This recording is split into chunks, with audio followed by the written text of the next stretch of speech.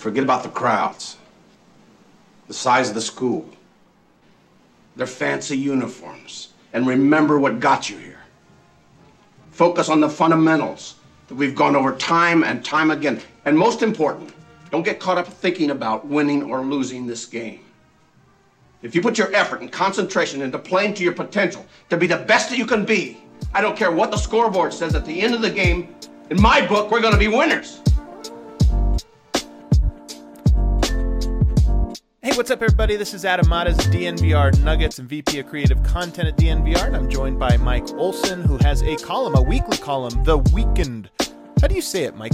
In your head, The Weekend? I don't know. I mean, I guess you just do say the weekend, or you pronounce all the letters like we do DNVR, because you don't say Denver, you know. So it's a good. I don't know. I hadn't really thought about that until you brought it up. Well, that you say it. A weekly column, that's always a lot of fun. He has a different voice than anybody else on staff, and always brings something great to the table. Today, we're going to be comparing and talking about two basketball movies. You're a basketball guy. You like all sports, but you're a basketball guy first and foremost, wouldn't you say? It is definitely my love out of the majors for sure. I really do love basketball most of all. I think just it appeals to my sensibilities of how fast the game moves and everything. It keeps my attention. No, for sure. So we're going to compare Hoosiers, which does not keep my attention, spoiler alert, and Semi-Pro, which also I think is ridiculous, but I guess between a movie I loathe and a movie I just don't care for, I will take the don't care for one. So not to get this is going to be a fun chat today.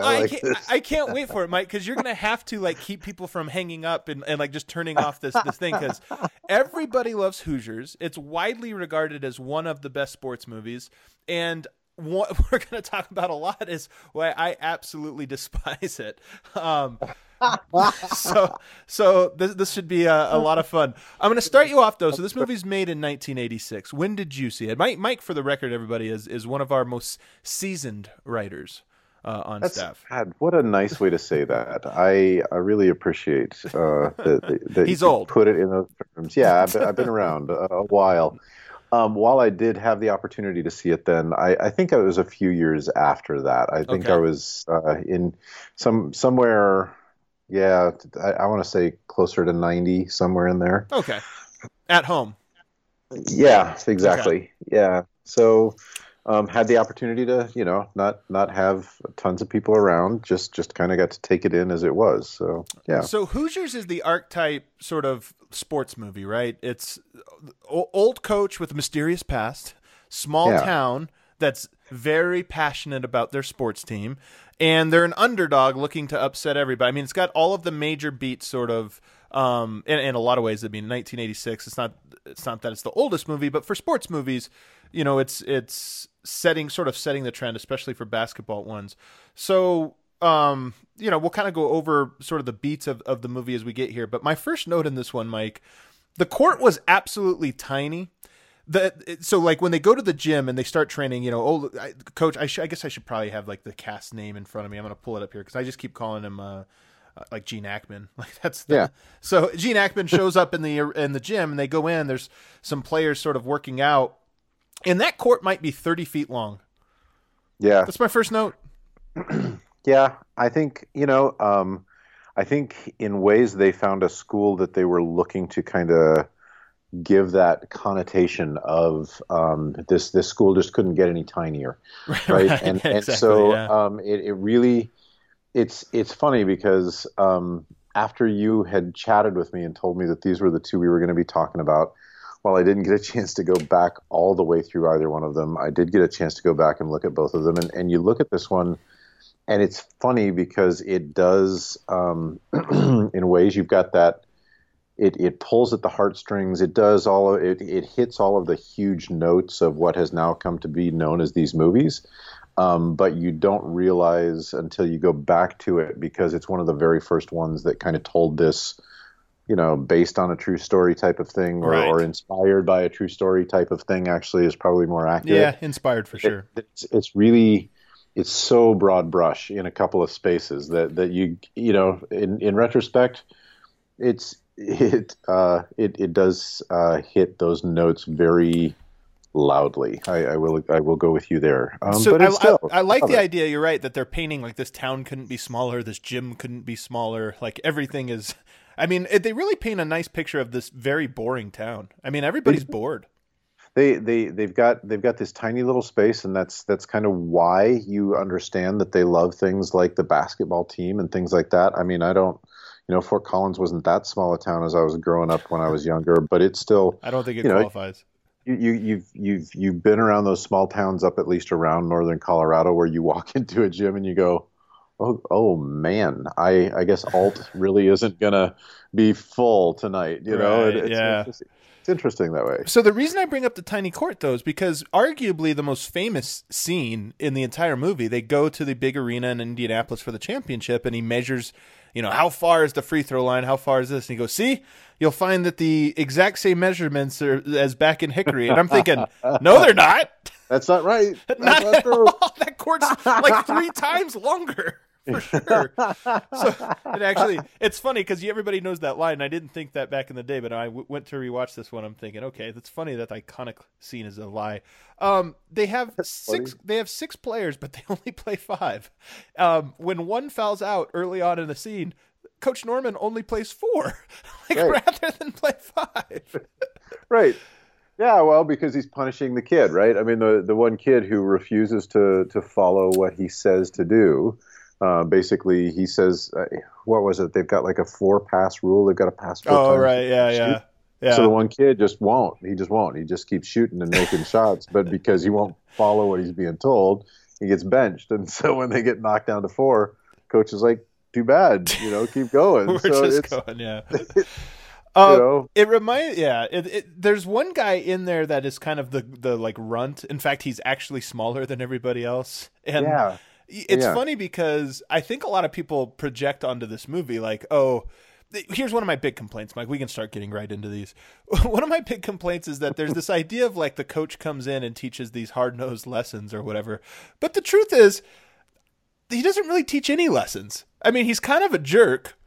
There's the hard lesson of like, yeah, he's shooting, so we're going to bench him and rather lose this or that. But like, there's several circumstances in the movie where like the down on his luck player has to go to the line or, something big has to happen. And every instance, the coach kind of looks at him like, oh, him? I'm thinking like, man, it's not exactly instilling confidence in him.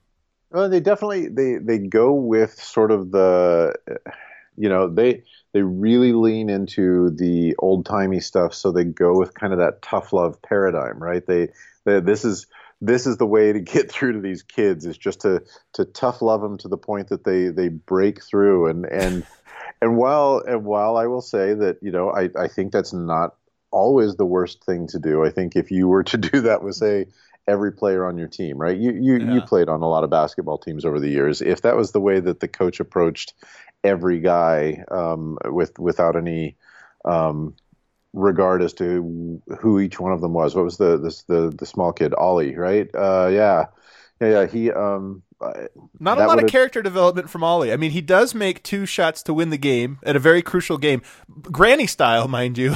He shoots them both granny style, but like going to the line and everything, everybody's kind of like not believing in him, and there's no moment of like, oh, he was always unconfident, but he's grown and the team believed in him. It's kind of like he just happens to hit him, and then everybody's just like, oh, no way.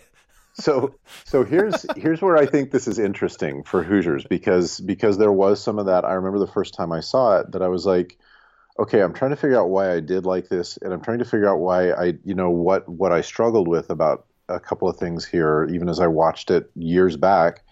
And you think the thing that was interesting to me is the director, the casting, they decided that because they wanted the basketball to look realistic, they cast guys for the team who were basketball players and tried to teach them how to act, as opposed to casting actors who they thought could play basketball. Also because they were on a tight budget and because, frankly, they needed guys who could sink the shot because they just didn't have time to sit and make it happen over and over again. And the guy, as he's watching other movies of these sorts, I mean, I think about like I'll be the first to say I love cheesy basketball movies, right? So I was kind of hoping that you were going to tell me we were doing like The Fish That Saved Pittsburgh or something like Oh that. man, yeah. Because I was going to be like, oh, okay, I'm ready to talk about this. You Yeah. know, and still, We should have, to be honest. and in this case, what he wanted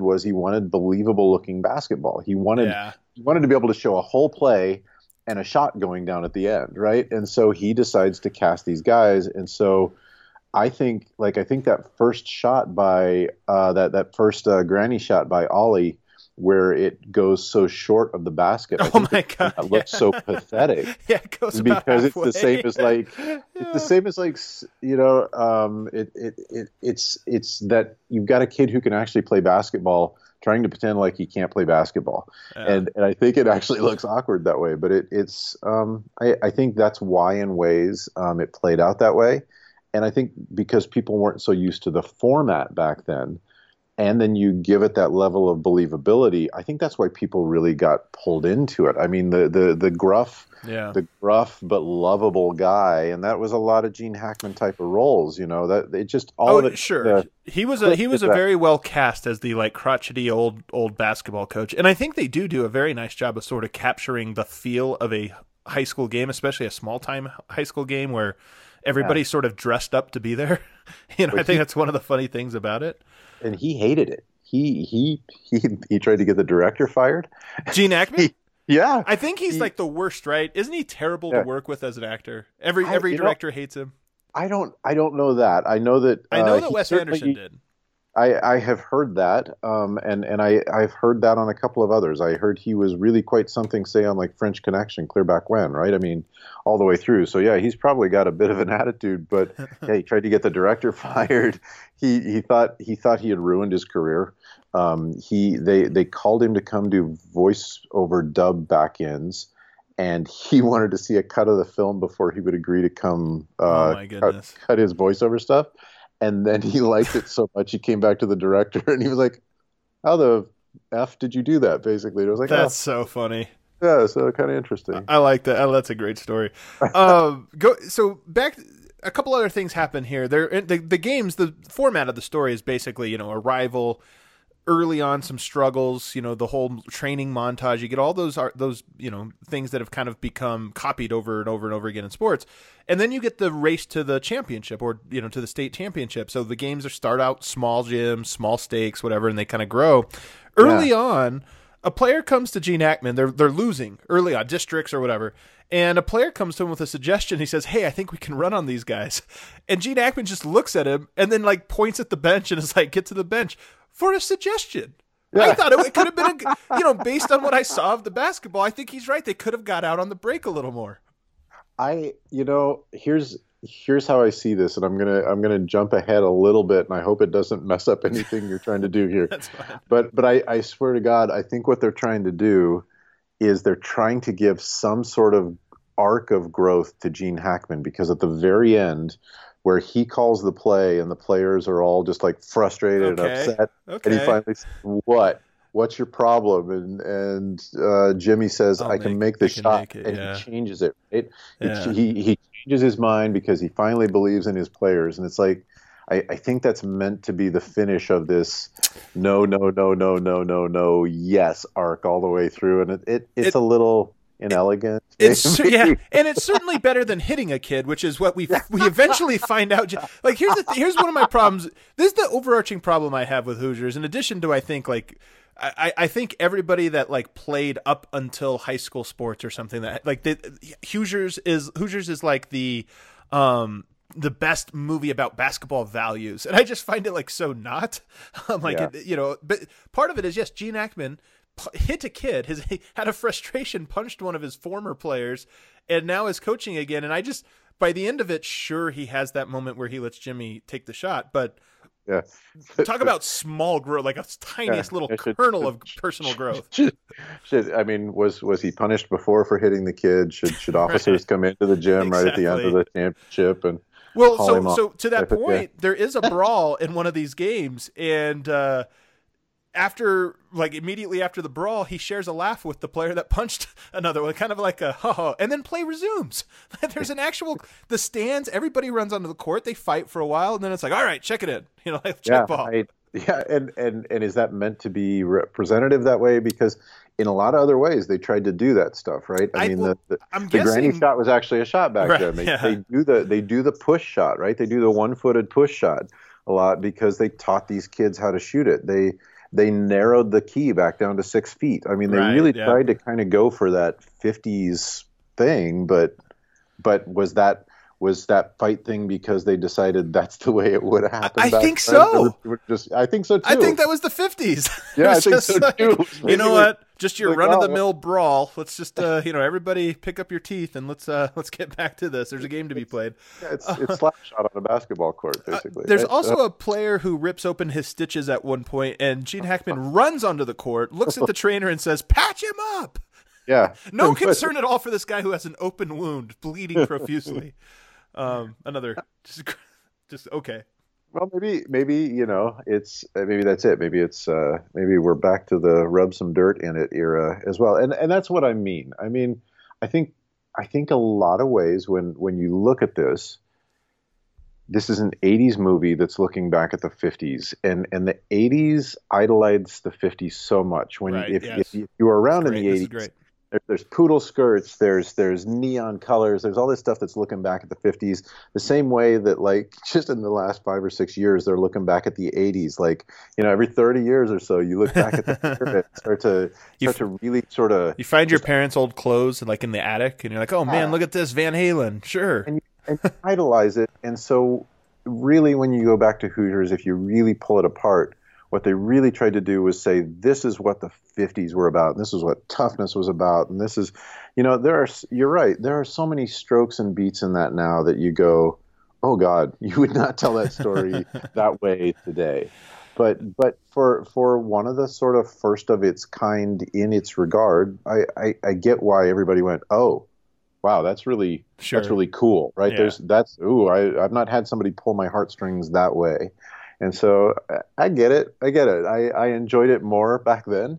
But I get it. There's just, to me, the only thing, and I'm with you, I'm kind of playing the role of curmudgeon on this one. There is certainly something to where the casual sports fan who made it to, sophomore year of high school in sports has this belief about the coach should always scream at the players. This player should always feel bad for everything they do, and that's just sort of the dichotomy between athletes and players. Until the last scene where finally the coach goes, "Okay, yeah, fine, you can have this one." Okay, wow, look at how much he didn't slap him, I guess. So there is one scene again in that same fight scene where, or actually it's after the guy has to come out with the open wound that really pisses off Gene Hackman.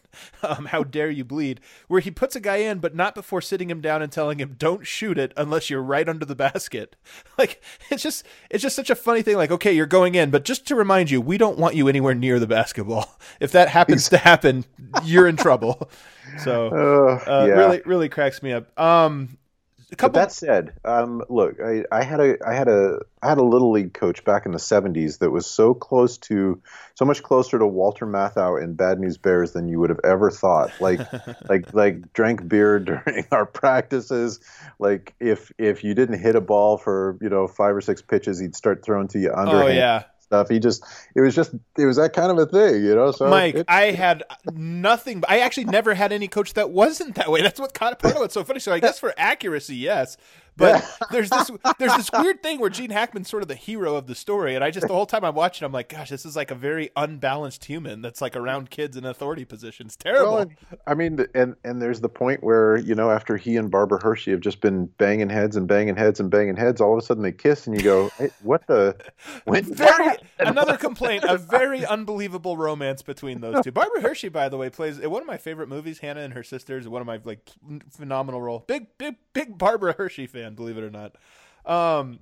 That's really cool. Yeah. So a couple notes here. Jack Nicholson was supposed to be the coach. He was originally the guy they wanted, but had a scheduling conflict. How different is that movie? That is a very different movie. So I had actually, that's funny. I had not heard that story until today. when I was looking some of that up, and they were talking about the fact that then Nicholson runs into the director after all the awards that all this stuff gets, and he says, I really wanted to cast you, and Nicholson says, oh, that would have been really interesting, and he said, how do you think it would have been? And Nicholson said, oh, it would have been an even better movie, basically. I love it. Can I say strong agree? And I like Gene Hackman, but just Jack Nicholson. It would have probably been maybe it would have had less of a cult following and lasted all these years, because I really do think Gene Hackman nails that like old coach vibe, and Jack Nicholson's probably too cool. Like he would have just been cooler than your high school coach was. But it would have been funny. Does the replacements the right way? I think Hoosiers is Gene Hackman studying to eventually be the comedy coach in the replacements, and that's where you finally. There you go. Robert Duvall also declined the role. He would have been the more boring option. He could have played the old man.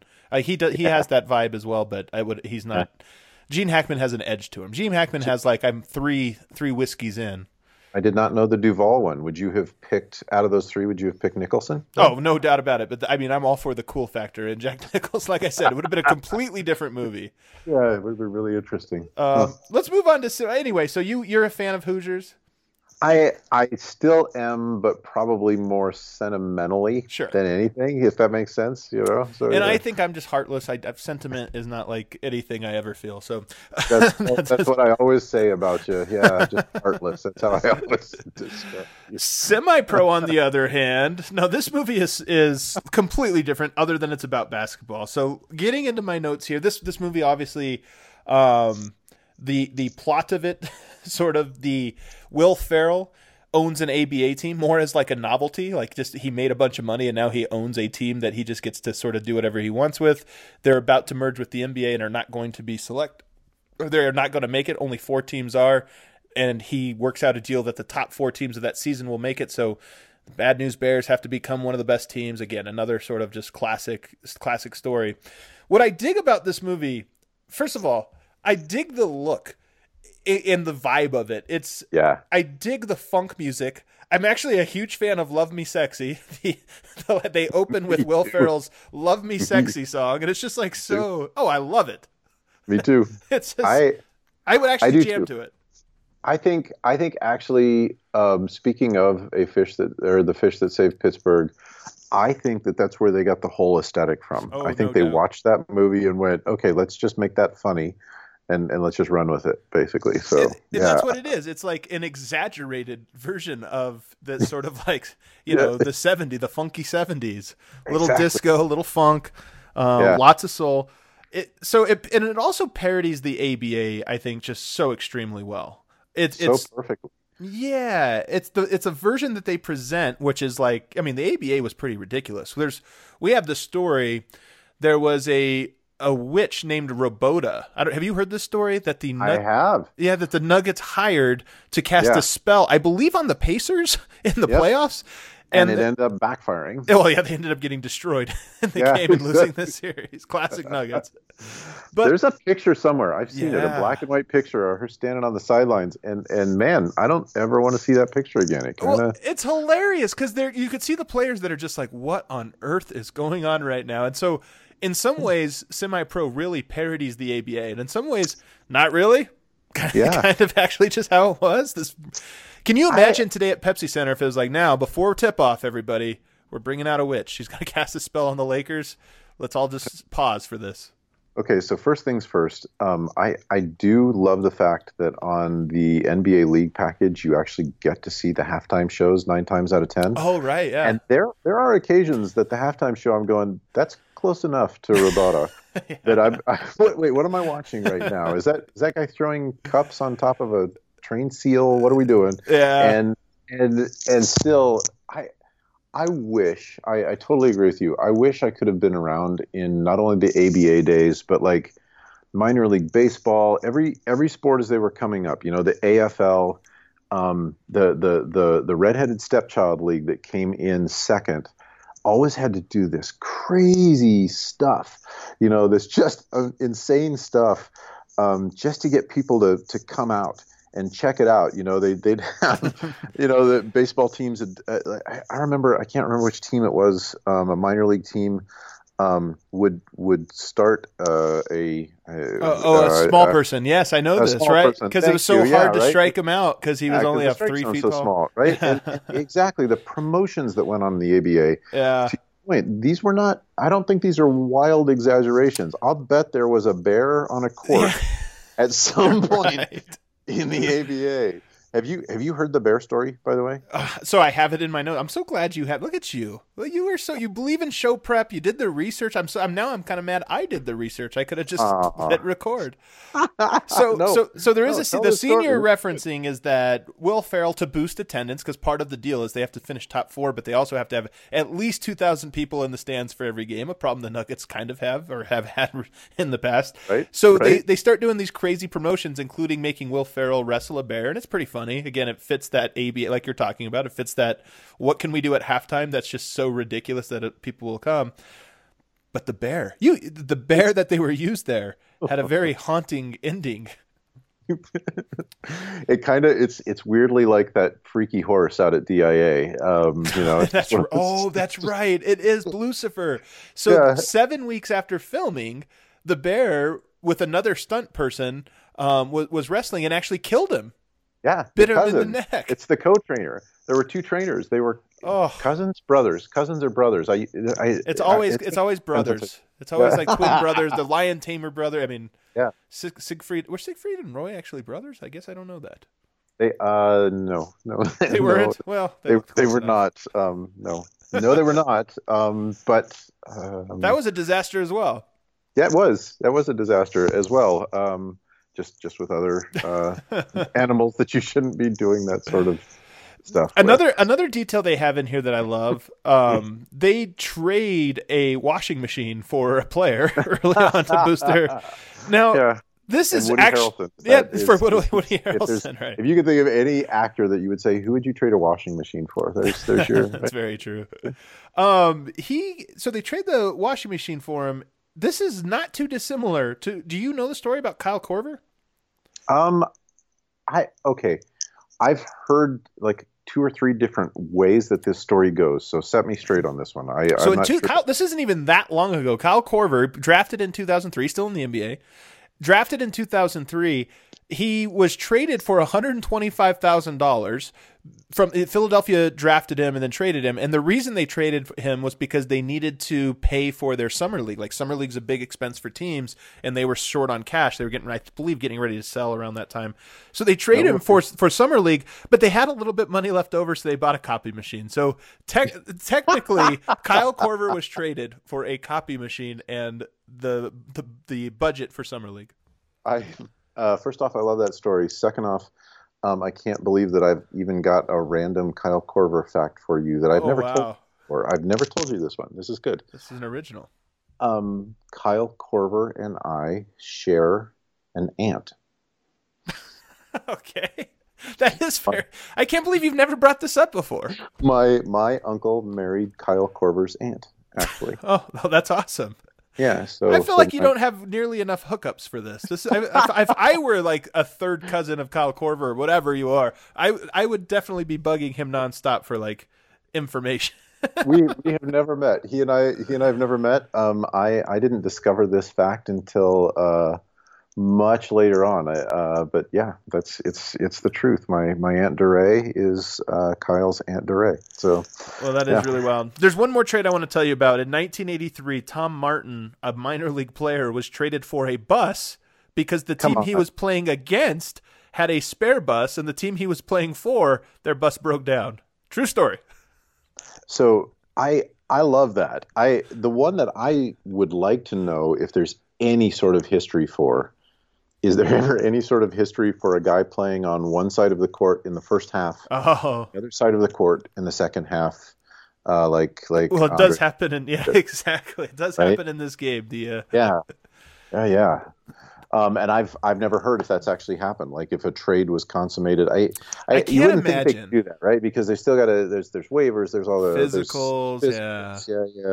But I want to see that so bad. It would be great. It would be truly great, especially like what would the box score look like? How many points would you have? Like would they just add them together? Yeah, I think it'd be great.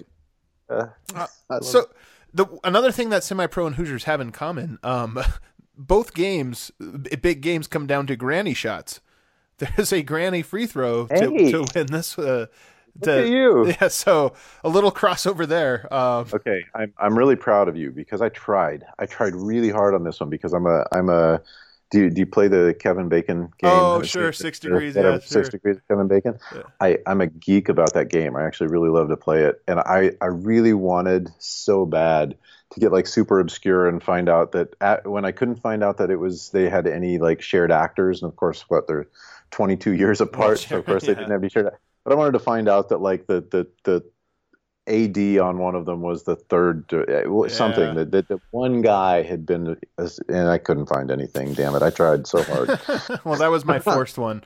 I liked it. It was pretty well done. They also they win the game by inventing the alley-oop, which is I'm my favorite scene in the whole movie. Fake the pass and go straight to the basket. Twiggy, how hard is it? He keeps throwing elbows. What do you want me to do? I want you to stand up to him, you pussy. Monix, wait. I gotta tell these guys something. I had a dream. I had a dream I was in heaven. And my mother spoke to me. She was wearing this flowing white gown, and she showed me a brand new way to score a basket. She called it the alley-oop. She spoke to me and she said, with this gift, you will win 4th place. I'm a curmudgeon, and I didn't necessarily like laugh a whole lot at this movie. And I'm going to talk about that here in a second. But I did kind of like that as being like a plot device, the invention of the alley-oop. It reminds me. Do you remember the Sweet River Baines sketch from Saturday Night Live? An all-timer. Yeah. Yeah. Michael Jordan is the first black Harlem Globetrotter. There was a time when the Harlem Globetrotters were very buttoned up, just like no crazy passes, no nothing. And then, of course, Michael Jordan taught him how to do it, but was too good. It's a pretty hilarious sketch. Love that sketch. I do. Is Will Ferrell a good sports movie guy? We've got Semi-Pro, Talladega Nights, Kicking and Screaming, Blades of Glory. That's 4 sports movies. That's a lot for a career. It really is. You'd think one of them would be good. I mean, no, I'm kidding. Well, I'm with you. You know what the problem is?